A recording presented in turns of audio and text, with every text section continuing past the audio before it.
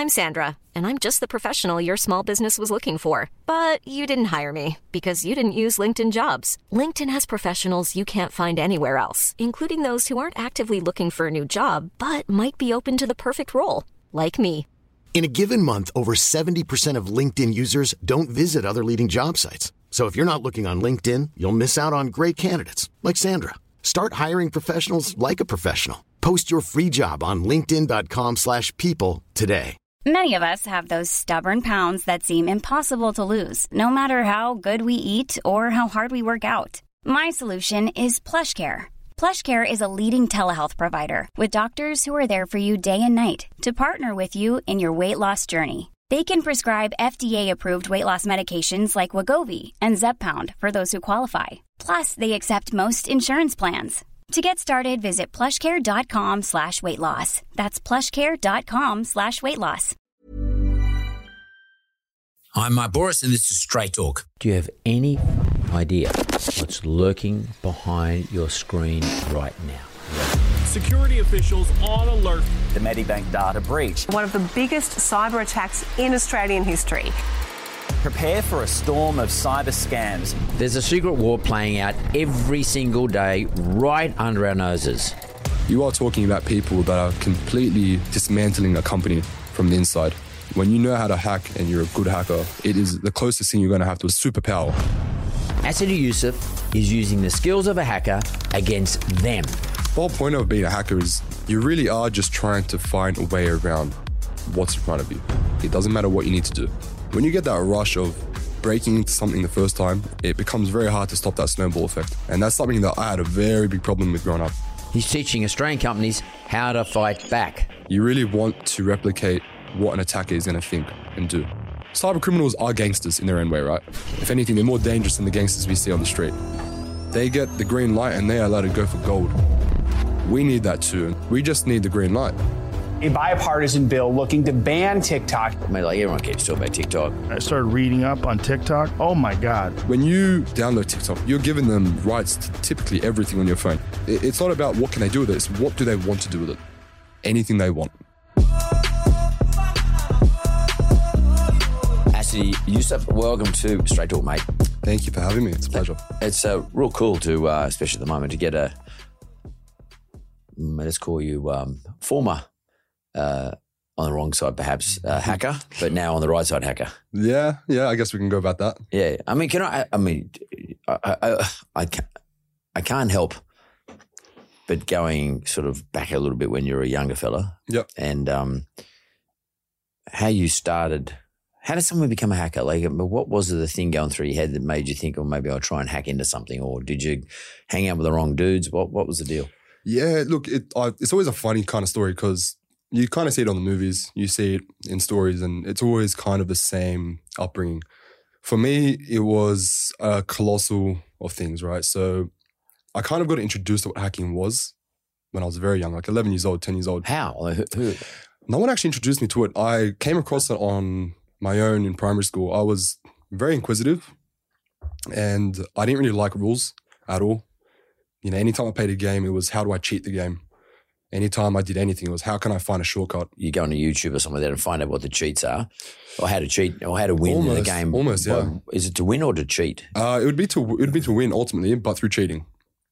So it would be shortcutting that. Shortcutting. So to me, I didn't know that was considered hacking. It still probably isn't considered hacking, but it kind of led me in that direction. So I remember in primary school, Facebook at the time had this very small flaw, which ended up being a massive flaw later on, where they would expose people's emails accounts on their account, on their profile. And every time I made an account for Facebook, I'd make like 6 of them at the time. And there was always this running theme where it was like, put in your security question. And your security question was something as simple as, where were your parents born? What was your dog's name? So I thought, what if I go to school and I just ask everybody for the security question? And they're not going to pick up on it. So I went to school the next day, asked 20 people for the security questions. Oh, what's your dog's first name? Where were your parents born? I go home, I put in their email and their security question. I now have their account. Huh. And it was as simple as that. I was like, okay, this is too easy. Fast forwards from there, I met some people online through chat rooms, and they basically kind of mentored me through what it is to be a hacker.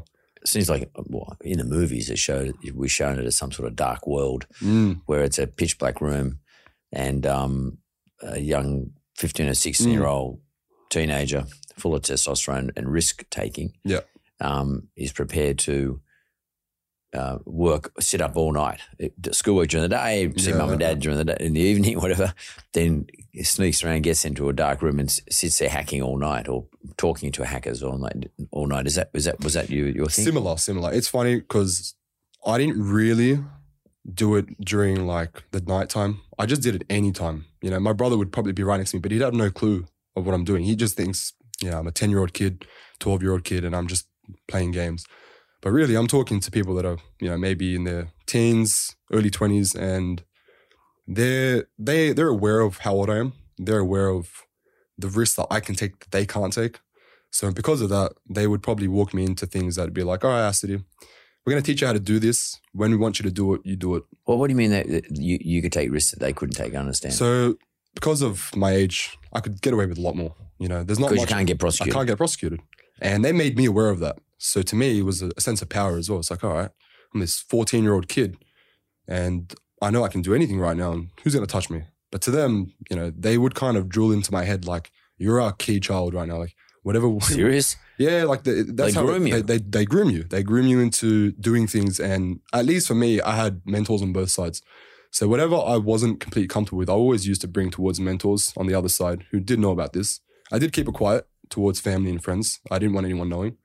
But the mentors would always kind of give me this outlook, well, Acidy, you can go down this route, make some mistakes, and it can possibly destroy your life, or you can stay this side and just stay on the border. You don't have to do what they're telling you to do, but learn about it.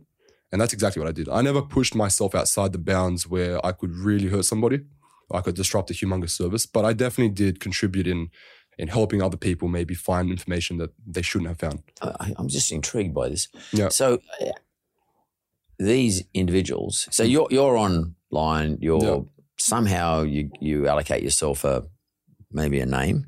Sure. And then you go to where's the marketplace where you walk around? I'm talking digitally. Yeah. Where you walk around where someone can tap you on the shoulder and say, hey, Acidy, why don't you come and hang out with us? I mean, where did you do this? So I actually met the first group that I came across. They were actually on PlayStation. I was playing late night, and we can call this guy Brandon. He was the first guy I came across. He had a group of friends one night that I met, and we were all speaking online, and I was like, I didn't really have a lot of friends back then. So when I met this group, I was like, I'm gonna befriend these older teenagers. We would end up playing this game every single day. And then they were like, why don't you jump off the PlayStation one time and come talk to us in this chat room? And they would give me the link to meet up with them. And it went quickly from being games to the older type of games that they would be playing, which would be their hacking adventures. And it could be anything, honestly, as simple as a website called 4chan. It used to be quite the place for hackers to meet up, quite the place for groups to kind of mingle. And it was as simple as that. You would see people honestly just publicly say, we're looking for a hacker. We're looking for people to learn hacking. Like it wasn't anything that secretive. So to me, it was like, I want to be a part of this. I don't have any friends outside of this. I can maybe make friends online and they can give me the respect that I want. I'm a 14-year-old kid that's getting respect from older people. That feels powerful. How would you profile yourself? Like today, if you look back, you're in your 20s now, if you were looking for a typical person who could do this, as someone that's trying to recruit or something. Yeah. So you're a recruiter. Yep. You're looking for a profile of Acidy again. Yeah. To someone that's very, very inquisitive. Someone that's curious and a bit of a problem solver. And you'll come across those people, right? Like if I was to go looking for someone, all I need to do is tell them that I have this very exciting plan in mind. And the first person to come message me who's even curious about it, to me, that's a green flag. If you're even messaging me the first time because I've said something to do with an exciting plan, I already know you're kind of my guy. There's not much you're going to question me about, especially if you're a younger man. Like that whole space is dominated from the male space, right? And it's exactly what you said. It's testosterone fueled. You've got a group of 10 people maybe telling you, yeah, you can do this, you can do this. That's all it takes. And that's all it took for me. I just had a lot of people telling me how amazing I was. And, That's typical of grooming. In any style. Yeah, absolutely. I remember once many years ago, a Chinese guy used to, when I was in my 20s, but a Chinese guy used to tell me how good I was at everything I did.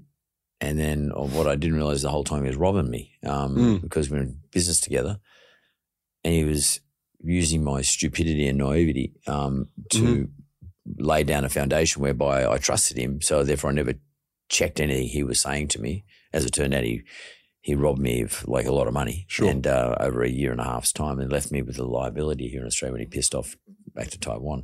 Yeah, yeah. And I only found out because the authorities told me, but that's pretty typical, I guess. So you're a 14-year-old sort of getting, elevated. For sure. It's and the best everyone's your friend. Yeah, for sure. I mean, you've got this group that, consider like family. Yeah. And it just went like that. So, okay, that's cool. So I get it. But when did you first start picking up your skills, or how do you pick up your skills, or is it just by people telling you what to do? People would tell me what to do, but because we all had different time zones, I wasn't always online at the same time as them. They would often be like, all right, next time you come online, have a look at this and see what you think about it. And it would kind of drag me down my own aisle. I didn't really like school at all. So any of the subjects I was learning at school, I didn't care about when I got home. I just went straight online to how can I do something, like anything that seemed interesting. One thing that was very interesting to me at the time was social engineering and Wi-Fi hacking. Those two were like my bread and butter. What's social engineering? Social engineering is probably a craft I still enjoy the most. And it's basically the art of manipulation on how to gain information through, not getting exposed at all. So for instance, if I wanted to find out some information regarding your account or your personal life, I would ask very inadvertent questions to try and get there. To me? Yeah. So just say I call up a mobile provider, internet provider. If I just know enough about someone's first name, it could lead me down knowing how much they pay for their bill, their credit card numbers, all their personal details. I just need to ask the right questions in the right fashion, and the other person on the other side, I'm not going to notice. And to me, I really enjoyed that. That's the supplier, Vodafone, it could be Telstra, it could be any of the telcos, for argument's sake. Yep. You somehow ring up customer information, you somehow know my first and second name. Yep.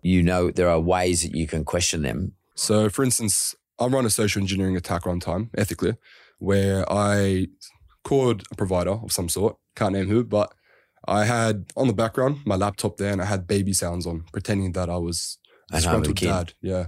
So I was like, oh, my kid's crying. I just need to get this information now. And I'm going on. And the person on the line is feeling sympathetic for me now. They're not going to question me too much, right? They're just going to give me what I want. They know my kid's crying and I need to go because my kid has soccer practice too. So basically things like that is what kind of plays with the human mind. And I've realized in any moment I can, even physically, if I go to a restaurant, I will always try to tweak a little bit of social engineering there just to see how far I can go. Nothing Can you give crazy. me an example? Yeah, for instance, so I went to a chicken shop not too long ago, my favorite chicken shop, Apollo's. I'll plug them in there. And I was like, all right, this place is about to close. I want extra things with my meal. I want sauce, I want gravy, I want all the good stuff. But I didn't want to have to go up and ask. I just want to see how far. So I know they're about to close.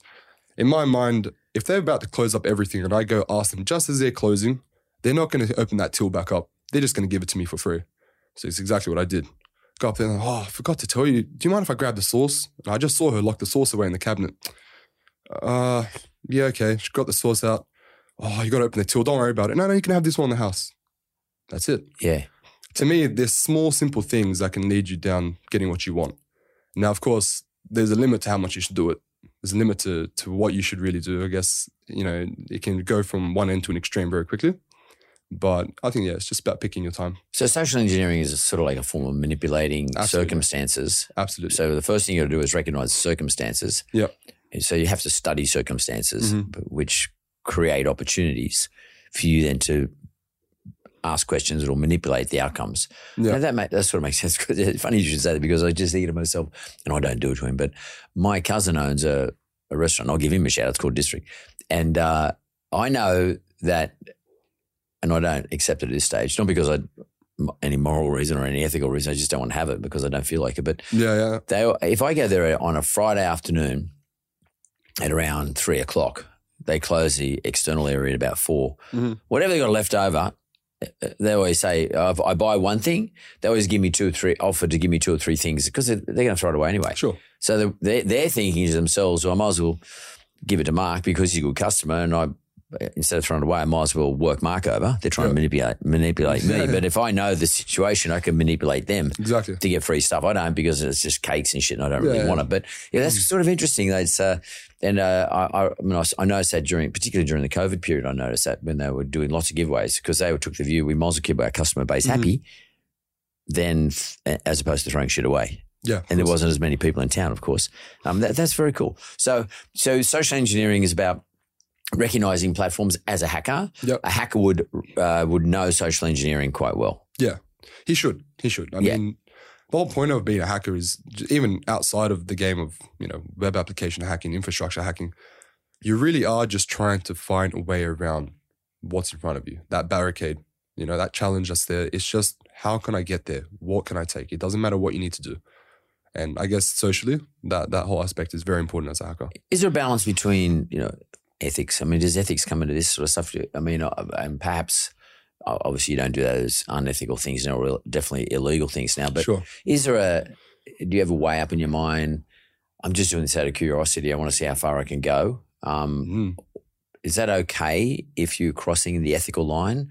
And there's no laws against manipulation, I don't think, is there? Yeah, look, I guess it depends where your moral compass sits, right?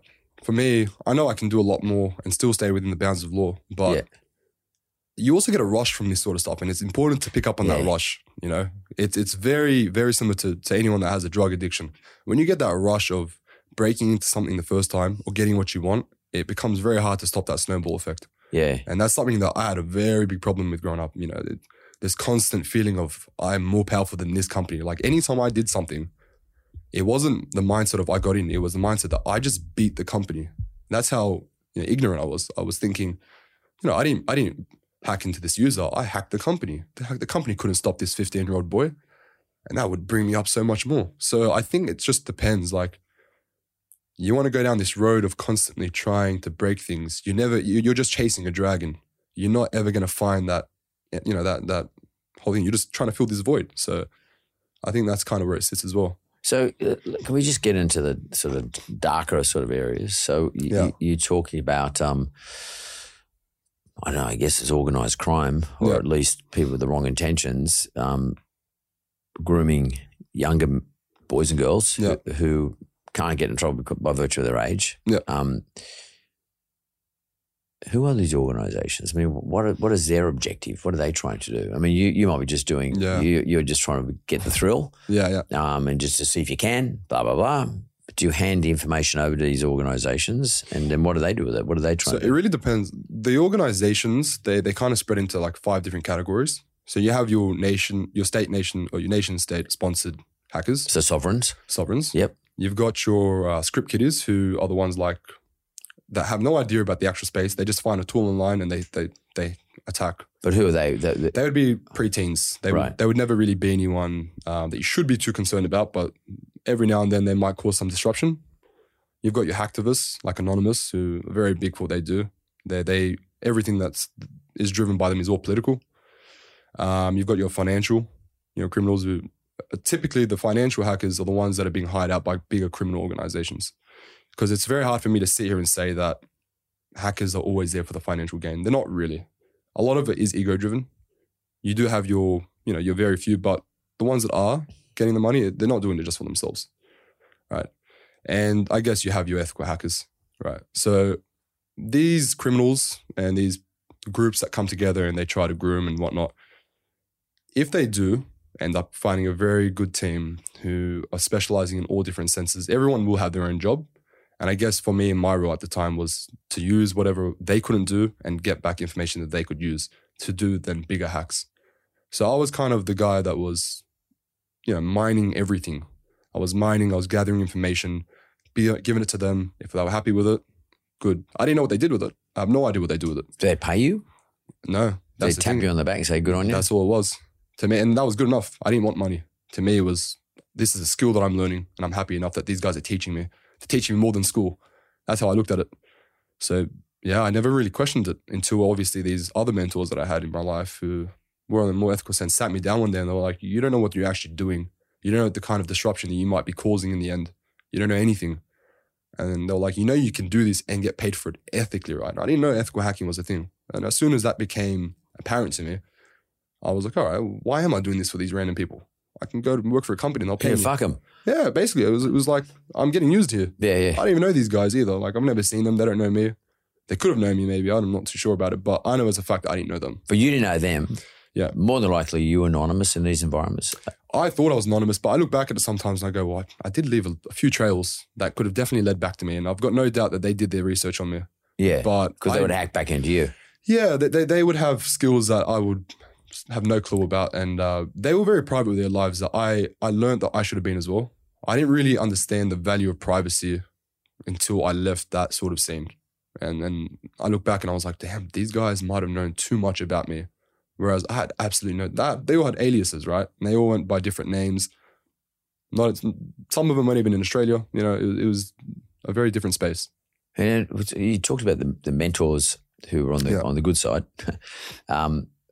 Were they hacker as well? Or yeah. So a lot of the mentors I found that were on the good side were doing things with bug bounties. What's that mean? Companies would release vulnerabilities that are known to their website or to their systems, and they would get ethical hackers to come and find them. And if the ethical hacker found it, they'd report it back and they'd get a bounty. Oh, right, a fee. Yeah, and typically very high bounty. You know, they can go anywhere from $5,000 to 100,000. Wow. People make stupid livings off this. Those mentors are the ones that were on the good side, and they would always try to push me into doing bug bounties. How did they find you, or you find them? You find them in the same spots, you know. So the bug bounties would obviously would be on these forums, and typically they wouldn't be finding other hackers. They would be putting out information on how to, do things or findings that they've had. And there's also websites that you can find these bug bounty people on. You know, very common one is HackerOne. They've got all the ethical hackers on there, and they're the sort of people that live for this stuff. Every single day they're finding a bounty, they're making stupid amount of money, and that's really it. Okay, you sort of explained to me the relationships. I mean, I get all that part. But to be a hacker, I mean, what the fuck are you doing there? You're sitting there and banging away on the keyboard. But what do you got to understand? Code, or what do you got to understand? Nah, it's a mixture of everything. I think everyone has this idea that you have to be this, 40-year-old sitting in his mum's basement still hasn't seen the light of day. It's not really like that. It's this one screen in front of you. It's a terminal, and you are just hacking. But what are you hacking? What are you doing? So what skill do you have to have? If you're doing a web app test, you're running tools to find maybe open ports, and you're trying to maybe exploit those open ports. Open ports being like a virtual open door on the website. Yeah. And from there, you would be using a class of other tools that can help you get to your objective. So I might try to SQL inject, meaning I try to play with the code in the background, the database, and that, by playing with the database, I'll try to retrieve information that I shouldn't be seeing on the front end. So maybe things like email addresses, first names, last names. If I want to do an infrastructure test, I'm trying to get through the firewalls, through like IDS systems, things like that. Wi-Fi attacks. They all go different ways. What's a Wi-Fi attack? So Wi-Fi attack would be is hacking into someone's Wi-Fi from outside, basically, or trying to grab traffic that's going from one end to another. A very common one is a man-in-the-middle attack. You basically act as, let's just say you've got point A and point B. I'll try to insert myself in between and take the data that's going to point B before it reaches them, and then I escape before anyone's known on there. And so like point A being, let's just say I'm at home. Yep. Data's distributed in that I'm working from home. Yep. COVID, for example, I had to work from home. And then our head office, I'm interviewing you, getting your passport details, et cetera, because I want to do a loan for you. Sure. I've got to ask you a million questions. So I'm entering all the data in, and then I've got to send that data from my using Wi-Fi at my home across to the head office to see if someone can see if they can approve your loan. Sure. Do you put yourself in between those two? I put myself in between that. How do you get in between? Like, do you sit out the front of my house and disrupt my Wi-Fi? I do have to be connected to the same network. Yeah. So mine or my office's? Well, it depends. If you're using a VPN to connect to your office, it'd be that. Yep. So I would sit between. I would sit on something like Wireshark, which is a sniffing traffic tool. And basically that tool allows you to see all the traffic that's passing on that network. Right. Everything from, if you click a website, it's going to show me what website you've clicked. If you've sent a message, it's going to say that this person sent traffic. It's my job then to wait for the right time to intercept, pick up that traffic and escape without you knowing I'm there. How do you know when the right time's there? I mean, like... Well, there's like a lot of filters within this tool, and the filters will allow you to kind of pick up on, keywords. key things. So if I'm looking for an SSH, what's that? SSH is a protocol that we use for like a secure. It's almost like a tunnel that you use to get from one end to another. And if you're using SSH to get from one end to another, I'm going to look for that exact word and that exact traffic coming from your IP address. And from there, if I can get onto it and I can maybe break that encryption, or if it's not encrypted at all, maybe it's completely public. No problem at all. I've got your stuff now. But it is also something that companies and the greater world now is becoming very aware of. It's not as easy as it used to be. Doing these sorts of attacks take time, they take patience, and you got to expect that you're going to be caught at some point as well. And if you are caught, it's as simple as just calling it a day and leaving it ethically, of course. So these days you work at KPMG? Yeah. Yep. So KPMG being one of the top 4 globally accounting firms and other stuff. They do a whole lot of stuff. Yeah. You're on the good side of hacking, and that is, I guess, organisations, because a lot of the banks in Australia use KPMG. Yeah. A lot of big organisations use all the big accounting firms. Yeah. And one of the consultancies they would be offering is someone like you to go in and test their systems. Yeah. Is that what we're talking about here? That's exactly what I'm talking because about. Because I know that, I shouldn't say this particularly, but like I know the big banks, like CBA, has quite a large number of guys and girls who are trying to hack into their own system all the time. Yeah. And just see if there's any entry points. Mm-hmm. But they also have full-time cybersecurity people sitting down there making sure that no one's come in to have a look at it. And it's a 24/7, and there's like millions of attempts all the time. Yeah. Not just at CBA, but everywhere across the board in Australia. Is that what you're doing at KPMG? Yeah. So typically we'll be contracted out. And the way a normal engagement might run is a company will come to us, say, this is the scope of our work, what we want you to find. It's almost like you're putting together like a team, like the Avengers, right? You'll send them a bunch of CVs and the company will be like, all right, we'll pick this person, this person, this person, put together the team, show them the scope, and we'll give you a timeline. We want all the work done within this timeline. And that's really how the engagement goes. So yeah, a lot of the time they might have their own security teams, like you said, these banks and whatnot, but it's very different when you get an outside perspective. You really want to replicate what an attacker is going to think and do. And when I'm doing my work, that's exactly what I'm doing. I'm trying to think from the perspective of a proper attacker, somebody that has no ethics at all, with a bit of, obviously a background of ethics. Because if I step outside that legal bound, it can go somewhere else. That the engagement can turn into a proper battle, and we don't ever want to go there. It's funny, like many years ago, I was running a business, and we were doing firmware security systems for, which obviously use software, for countries. Let's call it countries. And we had some people in our office from one particular country, and they were uploading our code that we used to run this particular country's security system. They were rack systems. So we were securing rack systems inside of which was stored all the data, obviously on, no one stored data in their office in those days. More recently, it was been in data centers. Yeah. And then they had these users who were able to use these systems to collect goods ordered online as well. So they were putting them into lockers around various railway stations in this particular country. Mm-hmm. And these guys, two guys, really good guys, but they're here on visas. Yeah. But were getting all our stuff, all our instructions and rules about how everything worked, and just pushing them back to the country of their origin. And we had guys in Lviv in Ukraine, in the University of Lviv, which is a mathematics university, all PhD guys used to work overnight, and they were hacking into our for us. They were hacking into our system, right. And then they discovered these two individuals who'd been doing. They let them go for a little while, just let them go for a period of time. Case, we built a case, and in the end, they got prosecuted, and their visas were cancelled. And they were sent back home, and we got them just in time. But is this called foreign actors thing a big problem in Australia today?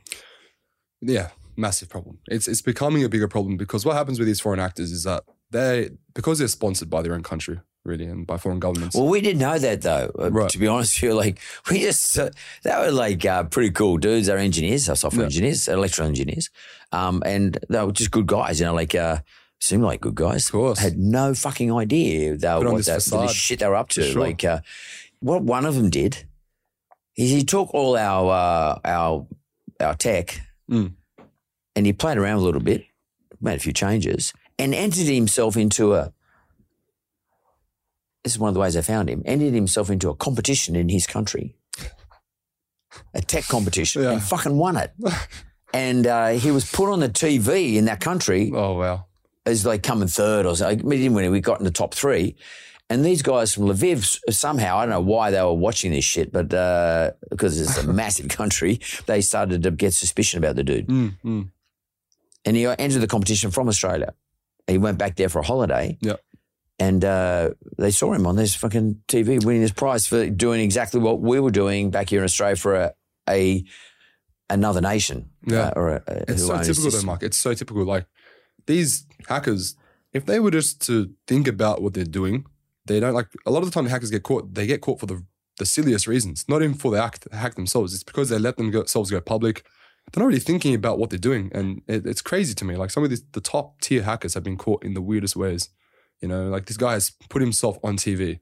He didn't have to do that. He could have just stayed on. Totally. Yeah, he could have just. What the fuck? Why? I mean, I thought to myself, this is his ego gone mad. That's what it is. You let it get a control of you and your ego starts to be like, oh, no one's going to get you. Just keep going. Well, also, you're probably thinking he's going to make money out of it too, I guess, at some stage. More recently, we had a lot of stuff in the media about hackers going in and seeking ransoms. Sure. And payments. They haven't been paid because that's sort of the Australian government recommendation. These guys don't get paid. And then they start releasing information. Why they're releasing the information? What's the point of doing that other than embarrassing all the poor buggers whose stuff's been released? And what's the thinking behind not giving or recommending no money to be paid to these organisations? And are these organisations ever successful in getting money? Okay, so to kind of stick with the first question, the reason these people keep coming back for more is because they learn from the mistakes that they've made maybe 5-10 years ago, or they learn from other mistakes of other hacking groups, and they come back with a more sophisticated method of getting in, asking for ransom. And because of this, Australia ourselves, we're finding it hard to keep up in that sense. You know, we've had so many attacks happen in the last couple of months, and they continue to happen. And a lot of the time, when these ransoms are thrown towards us, we've got like a tier between two sides. We've got a side that's saying, just pay it. We want our data back. And we've got another side that's like, no, if we give in to this, they're just going to continue to do it. So I understand our position, why we wouldn't do it. You don't want to give them that upper hand. The data is important. It's true. No one should be able to lose their sensitive data, but you keep paying these threat actors, they're going to continue to come back for more. It's not going to be enough for them. You know, they are very manipulative. They'll sit there and tell you that, pay us and we'll give your data back. There's nothing binding to that. They've already given your data to maybe 5 other hacking groups. They're going to use the same tactic against you. You might pay them. This hacking group has probably collaborated with another hacking group that said, well, you've given them money. We want your money too. We've got the same data. Are we going to continue to pay them? We can't continue to pay them. We're going to look like a very weak country that, can't solve its own issues. And I think what Australia is doing now, which I'm very, very happy to see, is Australian government has actually come out saying now we're going to offensively attack hackers back now. The way that we used to do it was if we had a problem happen, we'd try to unveil where the problem started, do a bit of forensic analysis, and then cover it up. Now it's not like that. We've realized, well, we can't keep doing this. We need to attack these people and debilitate them from their side. How do we do that? Well, from what I understand, we're trying to gather a lot of offensive hackers, people that are allowed to go full blaze into the unknown. And with the backing of our own country, just like these hackers, right? A lot of them, because they're sponsored by their own foreign government, they have unlimited resources. They get the green light and they are allowed to go for gold. We need that too. And we've realized, well, if we've got the backing of our country to go full blaze and destroy these other hackers coming towards us, it might scare them off a bit, Hackers are the most paranoid people on earth. If they know a whole government is going after them, they're going to stop doing what they're doing. But if they know a government is backing off and going, well, we've covered up this attack and hopefully it won't happen again. They're just going to keep going. So I think it's a very good method that we're using. I think it's just the smartest method. Are we as good as them though? I mean, I have all these sort of, stories about, Russians and Chinese and, Middle Eastern groups. I mean, are we as good as they are when it comes to the skill? I would say why not? I think the reason it doesn't look like that is because we don't really have that motivation here. I don't feel like we're ever told. Then again, we don't know what goes behind the ADF. We don't know what happens behind closed doors. But I would say we definitely have the brain for it. We just need the green light. I think that's all it is. These other companies, these other hacking groups, they've always had this green light from the get-go. So they get all the training they need. They don't really have a moral compass that sits. It's like, okay, this is where your values are. Don't push beyond this. They just do what they need to do. We've always had that here.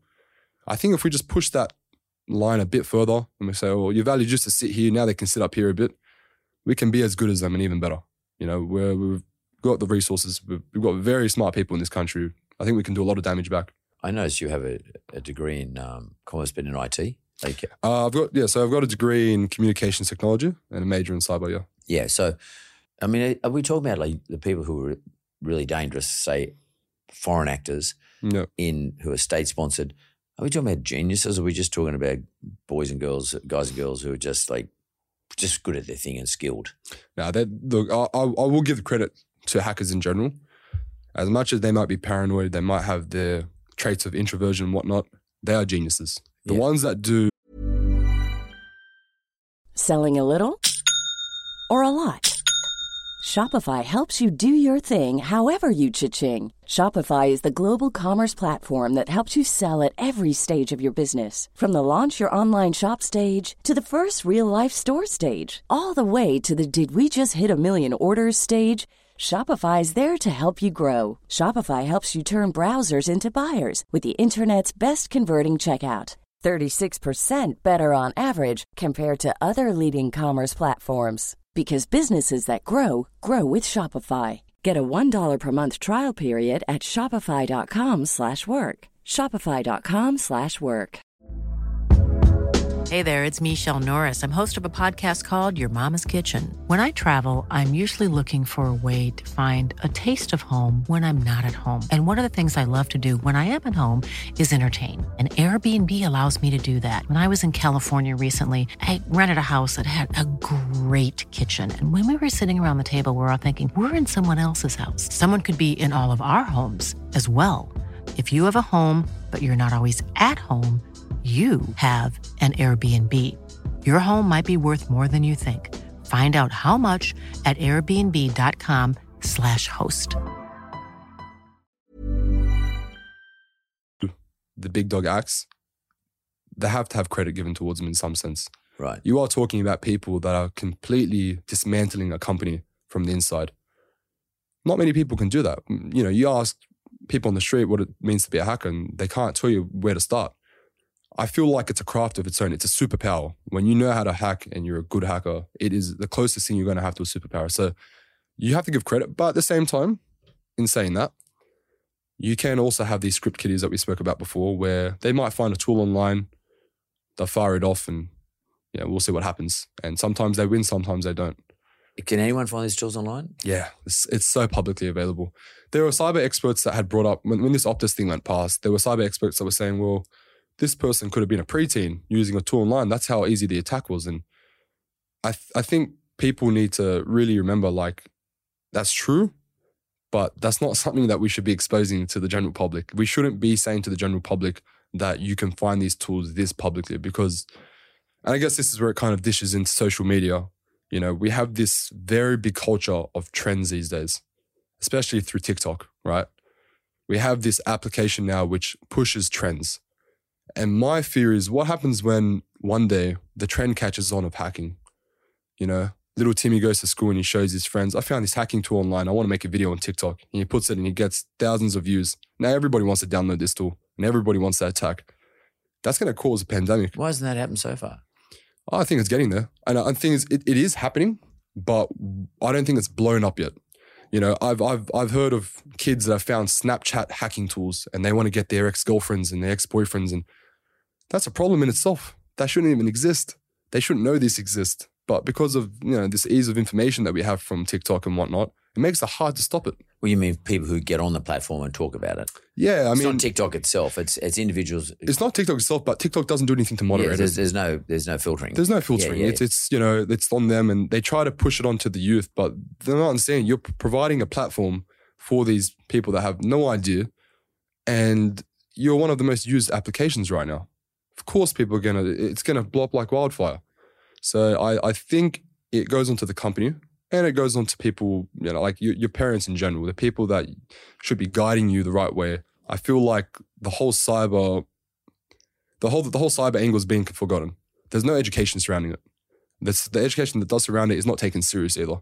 I think people think about hacking, especially from the younger, the youth, and they think it's just a game, and it's really not. It causes too much disruption in today's age, especially. We're surrounded by technology. We can't have this idea that we can, fire an attack off and there are no consequences. There's always a consequence of what you're doing. You're not talking about people behind TikTok hacking into users' accounts.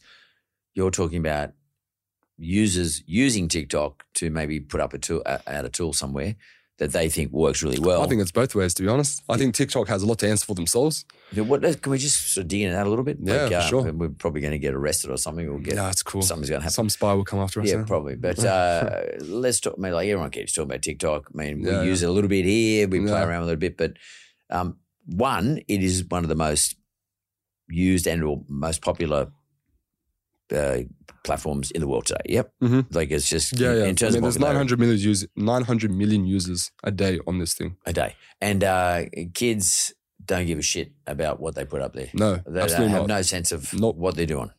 What would you say to them straight up? Straight up? Well, you know what? I would first tell them to kind of really think about this content that you're putting up 10 years from now is going to bite you back. How?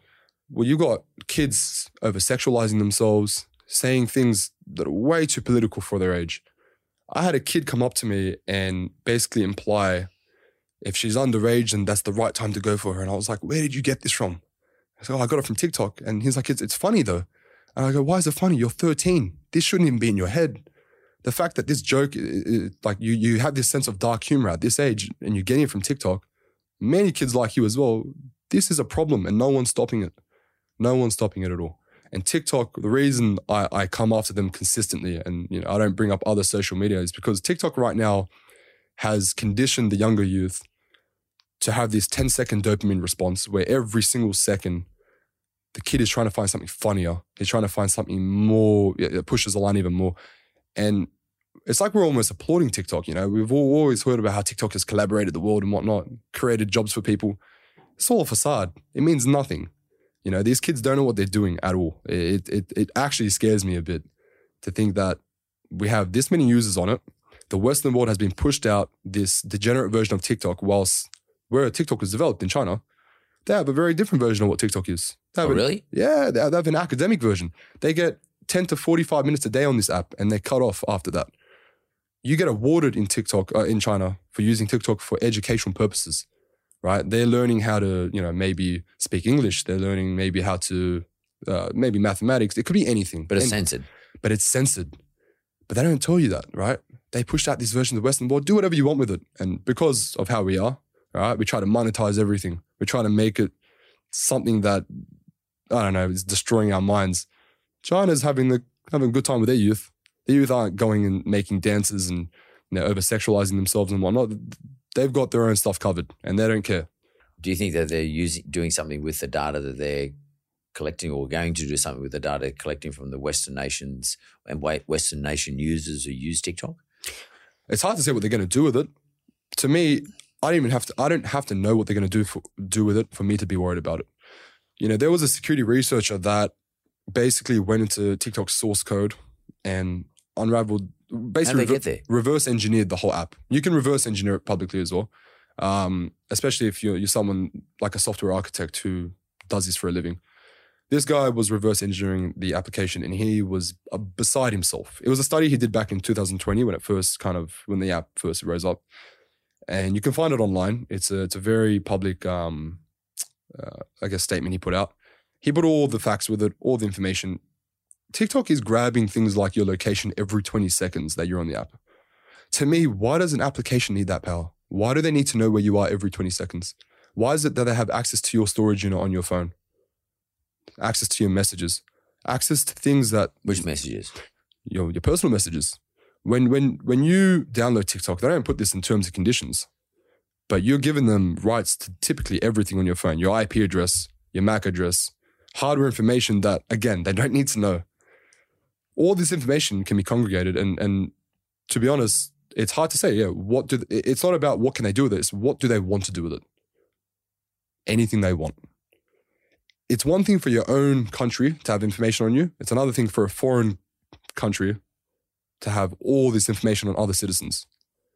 And nobody's saying anything about it. There was a reason why at one point Donald Trump was like, we need to get rid of this application. And there was a big backfire on him. Massive backfire. Why would you get rid of this? It's collaborating the world.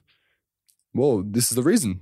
And it's getting worse and worse. You can't stop it. Right now, this is a train and it's going full blast. But why doesn't our government do something about it? I mean, what do you think? I would love to. I would love our government to do something about it. But I don't think there's...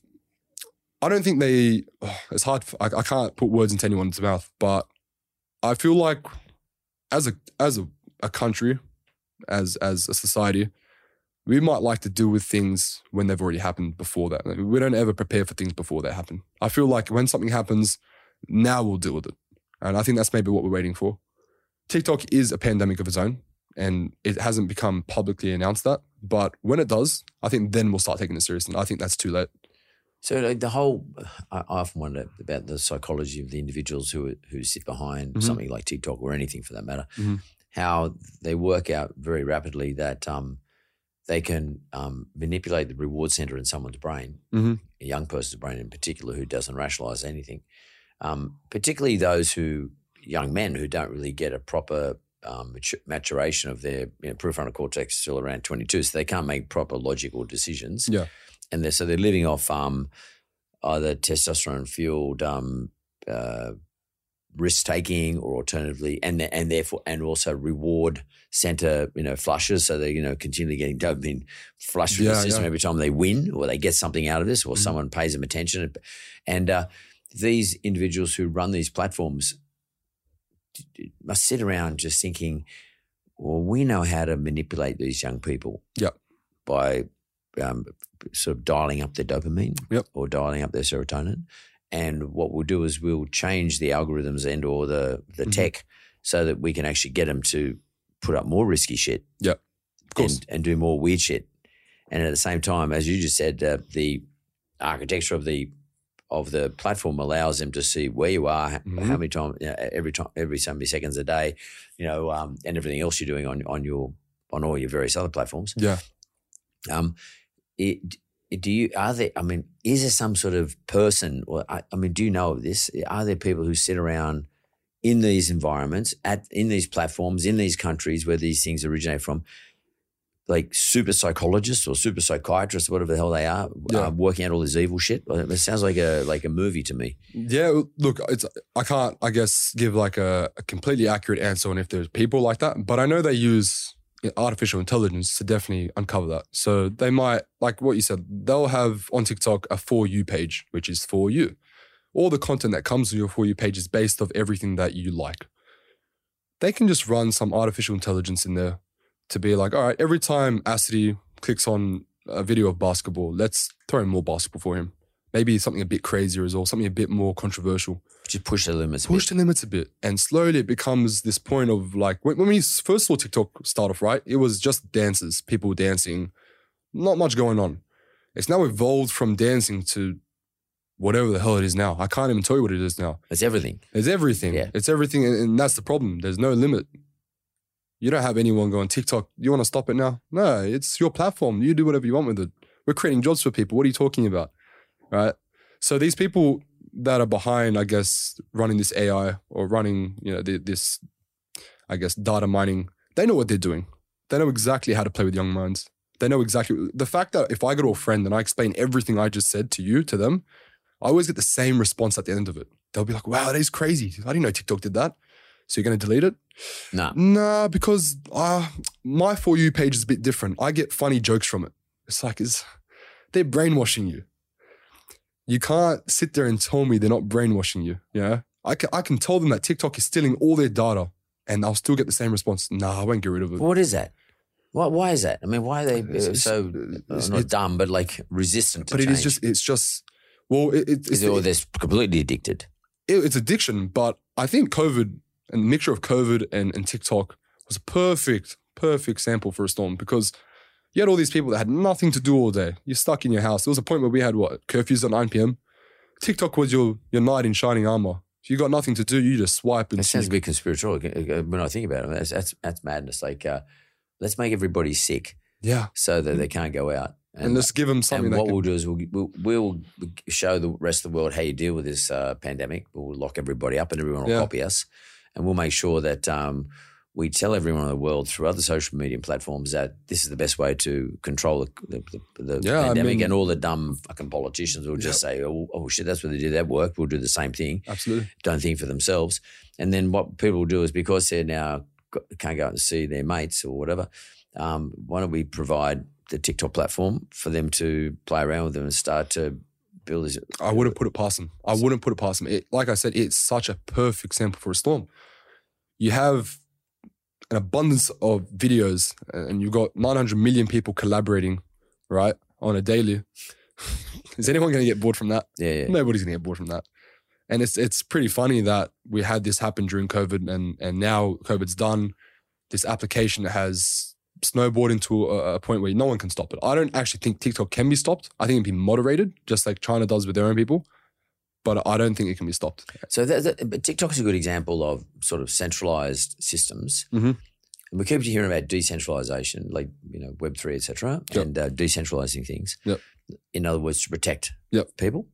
Do you think that's a next iteration? Do you think everybody's going to others will start to create these sorts of platforms which are totally decentralized, which have no sovereign ownership? In other words, so that people can't be the important bits of data that exist out there can't be sort of put together so that I can create a problem for you? And it sounds appealing. Yeah, I do. I agree. I think in general, this application like TikTok, it is basically putting everything into one spot, right? Yeah, totally. Everybody's everything. Exactly. It will get to a point where we probably start to use it for our day-to-day tasks. I feel like TikTok can become that application where we might use it as an example in schools. And the schools might look at it as a way of, this is just a good way to communicate with the kids. They're forgetting that human aspect, that social aspect that we used to use. And now we're relying on these applications to do it all for us. I feel like that is so destructive, and it's going to blow back in our faces. And we don't know it yet, but it will. With applications like Instagram and Facebook, people constantly say to me, like, what's the difference with these apps? There isn't a massive difference. The difference to me is that Instagram and Facebook, they take a bit of a different approach on things, a little bit. And that approach is that you're not really bound with this thing in your face of all information. Like Instagram has always and will always be to share photos, to share experiences. It hasn't really become that meme app, the app where it's information on everything. Facebook, the same sort of thing. You've got a marketplace on it to connect to people. They still get your data in some senses. Yeah, I can understand. But TikTok has really just been like, you know what? We don't have a point. Our point is everywhere. You want to use this for whatever you want, you can. And I think that's something we really need to step on top of. So when it comes to cybersecurity, given we've had some pretty public hacks into some pretty public organizations more recently, and of course we've seen the ruthlessness of the hackers. They have released really sensitive data. It gets released on the dark web largely, which is where all the nefarious, bad intention actors hang out. Yeah, because that's where they're going to pick up the stuff. Then it's not going to just get put out on someone else's website. Surprisingly, actually, it's pretty public. It's not always on the dark web. Like I can name a few websites now that I probably shouldn't, that you can find some data on. Right. It's become so public now that you don't have to go to the dark web anymore. Wow. Yeah. There was a forum called Rated Forums. You could search it up in Google. I think it's been seized now. But this forum basically had data from everywhere. Everywhere. You wanted to find the Optus data. Arguably, that's where the Optus attacker, that's where he actually released some of the data. He put it onto Rated Forums and he put it there. It got seized right after that, the whole website. But that website had been up for like 10 years. No one realized it was there. You didn't have to go into the dark web to find it. You can buy hacking tools from there. You can buy whatever you want. You want to buy credit cards, you can buy it from there. So I think the dark web's one thing, but Google, our search engines are another thing anyway. Cybersecurity sounds like it's in a terrible shape. How do we deal with this? Like, what's the way forward for us? Look, I think we are slowly getting on top of it. I can't sit here and say that we've got no handle on this. I do think we do, but Australia's always been behind the UK and the US. We're probably like 5 years behind, right? Let's just give a ballpark. I would say we are. And I think now that we're having all these attacks happen, we are now starting to take things serious. We are now starting to sit here and be like, all right, we can't keep just taking these attacks and letting everyone walk all over us. Technology is around us. We're in this day and age now. I think what we can do to really just step up the mark is education. That's all I'll ever stress. We need more of this happening. You know, every year you have sex education for kids twice a year. Why not put that twice a year? Cyber education, twice a year in every school. It needs to happen. We have kids bringing iPads to school these days, iPhones, laptops. I didn't have that when I was back at school, right? Maybe towards the last year 12, I had a laptop. But before that, I didn't have any access. We need more education. We need to get people kind of thinking about how they can stay safe themselves. Because a lot of these attacks that happen, they're not due to the company screwing up. It's due to human error. You know, maybe someone might click on a link and that allows now a hacker to have control over the whole business. You'd be surprised from one computer what a hacker can do, you know? He can do a thing called pivoting, which basically means he gets one computer, he's now pivoted towards the whole domain. And it's that simple. It's just because of one person screw up. But if you educate a whole society on how to stay safe from this, I can't see where the issues can go wrong. Of course, you can't ever stop hacking from happening completely, right? You can't, but you can mitigate it. You can definitely cut it down. That's interesting what you just said, though, because like in one of my businesses, we use an external IT consultants to basically look at all our cybersecurity, and they pretty much run everything anyway for us.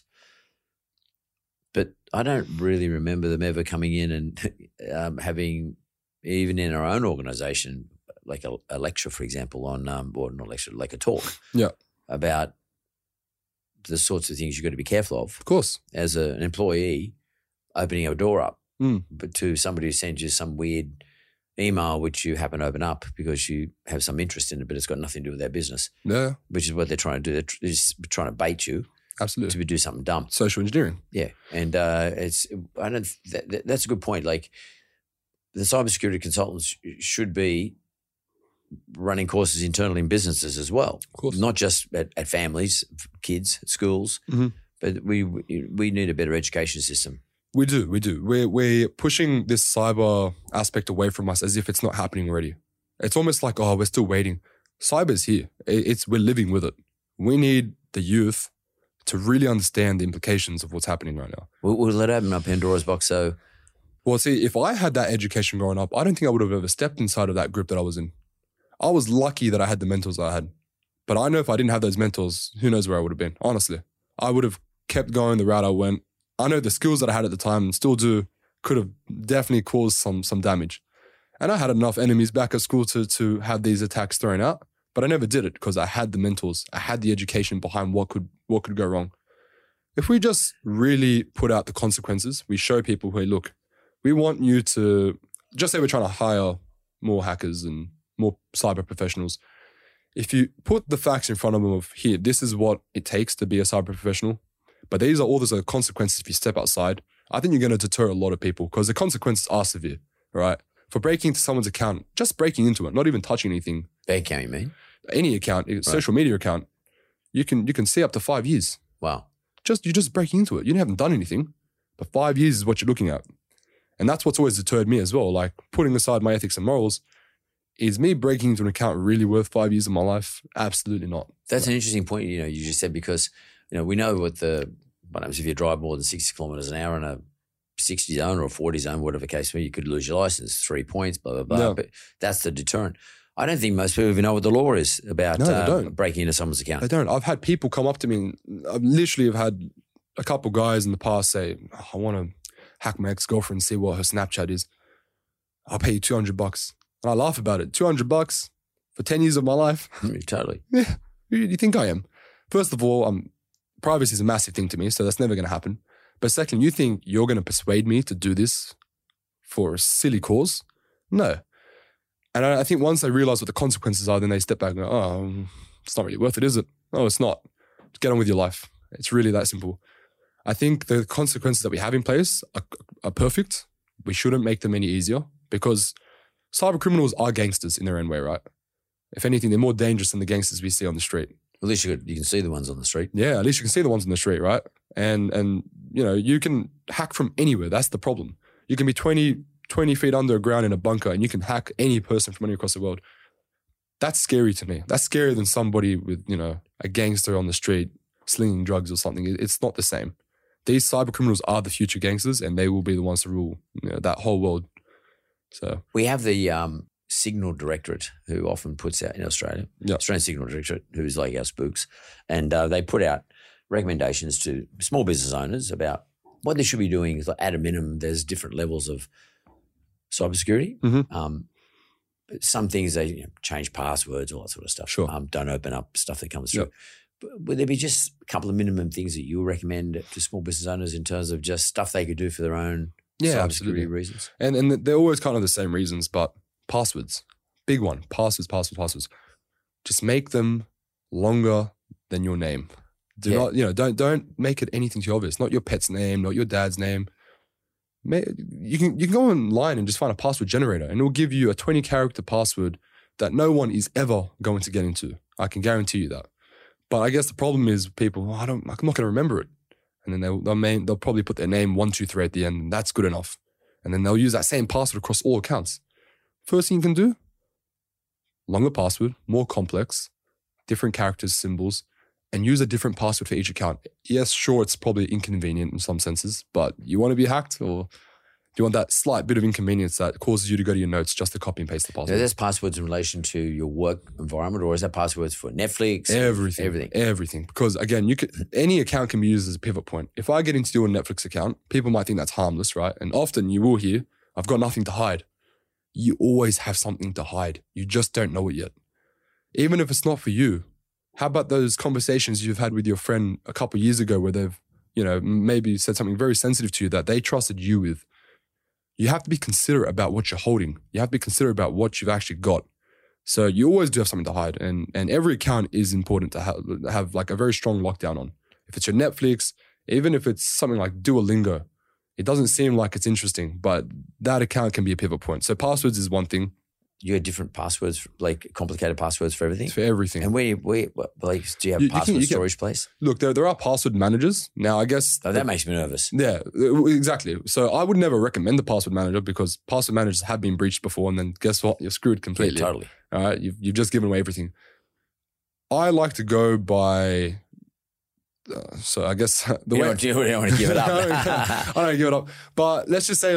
if you feel like you can leave your password somewhere laying around in a very secure location on paper. Handwritten.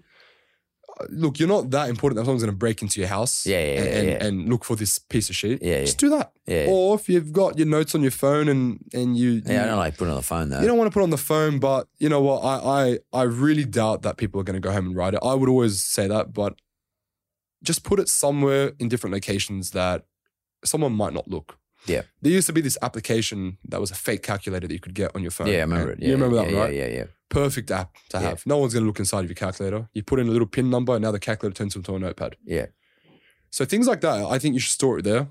And if you really, really are persistent on the fact you don't want to keep it somewhere, just memorize them. They don't have to be all the time 20 digits, right? Maybe they can be 12. Make it 12 the most random things you've ever thought in your life and no one's going to come up with it. And eventually overusing this password over and over again, you will remember it. That's all it is. Okay, that's password. So how often should we change passwords? Every 3 months at least. Every 3 months. Every 3 months. Again, it sounds inconvenient, but it's for your safety. Especially in a work sense. I think most companies now are starting to give you a bit of a retention period where, they will keep your password in the system for about 3 months and then they'll make you change it. I think that's great. Yeah, that happens in our organisation. Yeah, perfect. It should be. Especially because like a lot of threats can come from insider threats, right? Imagine a system administrator who looks after all your account details. One day wants to turn the clock and go, you know what? Because you exact them. Exactly. And now they know all your passwords. You need that to be changed within an immediate time. 3 months is typically pretty good. Links, next thing, phishing links. They are one of the biggest. Don't open them. Doesn't matter what it is, don't open them. If you don't know the email and you can't verify that person is who they say they are, leave the link. Go to the website instead. If it says it's Facebook support, go to your Facebook account, log in, and I'm sure there'll be a notification there with the same thing. If it's not there, don't do it. I think the links are probably one of the biggest things, especially towards like the elderly market. Yeah. They're so easy to go after. So easy. You know, you send the right link about your superannuation to somebody, you've got all their money now. You think it's your bank. You think it's your bank. Or the You're not gonna HR. think twice. Of course. There have been accounts of people that have been on the phone with a scammer. And there have been cyber professionals have told them on the phone. I remember watching this. And the cyber professional goes, don't listen to this scammer. And the woman sat there and went, excuse me, this person actually helping me with my computer right now. I want you to step out of it. It's not your business. And she ended up losing like $40,000. These scammers know what they're doing. They know exactly how to talk. They're social engineering. They make you feel like you need them, right? And before you know it, it's done. You can't unhack yourself. It's your money's gone. Who are you going to blame, all right? It's not like you can call the police and they can come and take it. They don't know what to do either. So links and passwords are one thing. But I also think in general, just a general sense, if something looks suspicious to you in any way, just stick away from it. It doesn't have to be a link, anything. If it's a file, if it's a download, just stick away from it. You don't know what sort of file, what sort of malicious code this file might have. Like remote code execution is one of the biggest attacks, meaning someone might click a zip file that they found and, it's got the data I want, but without them knowing, now there's a little bot on their computer that has this backdoor. And now this hacker, whenever they're offline, can log into this backdoor and they've got control of your computer now. This happens so often, and it's not hard to execute either. So those are the small things I would say for small What about business. use Wi-Fi? I mean, public Wi-Fi systems. Public Wi-Fi, another massive one. Yeah. Don't connect to it. Yeah. No matter what. If I go to a cafe and it says free Wi-Fi. Yeah, what it's saying is free hack. Yeah. Don't do it. You know, if you got someone sitting there and telling you, like Starbucks, for instance, McDonald's, big advocates for free Wi-Fi. Come sit here with your laptop and do all your work here. That's crazy. You got corporate people coming with their laptops. Because if you're a hacker, you know that's a Yeah, play. of course. I'm going to sit there with my laptop open too, waiting for traffic to pass through. And hopefully I grab something special. I drink my coffee, I leave. I come the next day and I do the same thing again. No one's going to know. Yeah. It's that easy. The public Wi-Fi especially, if you're a hacker, it's so fun. It's probably, you're basically handing out your details. I think every place, even if it means it's a simple password, just put any password, at least. Something that can encrypt the data. You don't want everything to be free, right? It's a very silly practice that I've seen that the cafes try to draw people in with. It's almost like a selling point. Like we have free Wi-Fi. Totally. Airports as well. Airports too. Like silly places. And you will see a lot of hackers hang around airports actually, funny enough. Is that right? Yeah, of course. Because you've got these people, corporate, especially corporate. They're doing work. They're going from one plane to another. They've got their laptops out. Perfect spot for a hacker to sit. No one's going to pick up on them either. You've got thousands of people around you. Yeah. Everyone's got their laptops out. How are you going to tell me I'm a hacker? When I was one time flying to Czech Republic, I had my laptop out.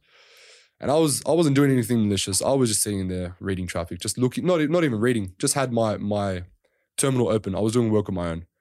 But I saw a lot of traffic passing through and I was like, man, this is like a wet dream for a hacker. Yeah. I can sit here all day and I can do whatever I want with this. Of course, the ethics come back into play. Well, if I do this is the consequence that might come with it. It's like sometimes I sit on airplanes and I might be sitting next to someone and I go to look at the airline's free Wi-Fi when I'm on the plane, and all of a sudden the person who's sitting next to me, their hotspot comes up and I think, I know that it's Mary's iPhone or Mary's whatever. They put their own name there. It's silly. And sometimes I sort of, whenever they take their boarding pass and they put in a thing and you can see the name on there and you see it come up on your own system, on your own, in my case, my mobile phone, which I use. But yeah, and I think, what the fuck? Like, what's wrong with you? Like, yeah, of course.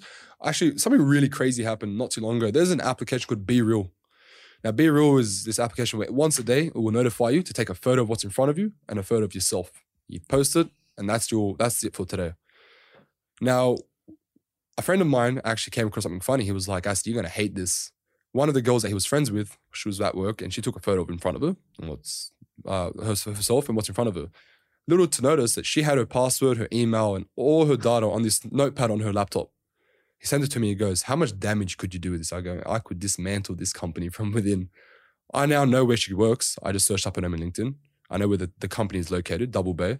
If I want to go outside of Double Bay right now, connect to their Wi-Fi and completely destroy them, I could. And I was like, you should let her know that this right here is going to be the cause of her company's downfall. It's just being considerate. It's being aware. Just awareness as well. Awareness comes out of education. I think, exactly. I think like what you're saying is, I think what the key component out of all this, apart from being terrified, but the key component out of all this is that we've got to try and keep only way we can keep one step ahead of these hackers or these criminal organizations or these actors is educating everybody who are the weak links. It's not, you're not the dude who has to know about it. Someone like me, I'm so scared of it, I'm actually really careful. Sure. But I don't really know, but I'm just careful, super careful. But there are people out there who need to be educated that aren't scared enough. They don't give a shit. I mean, it's not that they don't give a shit. They just don't really realize what could happen. But that's the thing, right? Like, educate them. Like I think a very good way to educate people is also scare tactics. Scare people into wanting to care, right? Like, I feel even when I have told people about what can go wrong, there's like this blank expression on their face, like, okay, and it's like, how are you not scared? This is gonna blow up in your face one day. So yeah, I think scare tactics are very, very We useful. do it on cigarettes. We do it on cigarettes. Look, unfortunately, it doesn't always work. Yeah. But it's something. Yeah. Right? It gets the ball rolling a little bit. It's a start. It's a start. The same way that you have those like school days where they might like simulate a shooter, or they might simulate a bomb scare or something. It's a way to get kids ready for when it happens. It's a scare tactic. It's like, all right, everybody get up and go. Same sort of thing. And get them at a young age too. Get them at a young age. Yeah. Because I mean, you're right. Because sometimes if they're 18 and they're already in the system, you're not going to scare them. Or they're going to say, "Oh fuck it, who cares? I'm enjoying myself." And that's a bit like trying to get someone off drugs. They're too addicted. But get them before they get onto it. Of course. And get across the board, but give get them the this young ones. much trauma, just a little bit enough for them to carry it for the rest of their lives. You don't want them to have PTSD for the rest of their lives. Well, just a tiny bit. This has been, apart from illuminating, has been also fascinating for me. I've always wanted to meet a hacker, so I really appreciate having met one. Maybe I have met him in the past, they just haven't fucking told me. Yeah, this is me exposing myself to the brink as well. So I'm glad you're going to the good side, sure. and you're a KPMG, and you're involved in that part of their business, which is a massive part of business these days, cybersecurity. So thanks very much. I really appreciate it. Thank you. I appreciate it. Cool.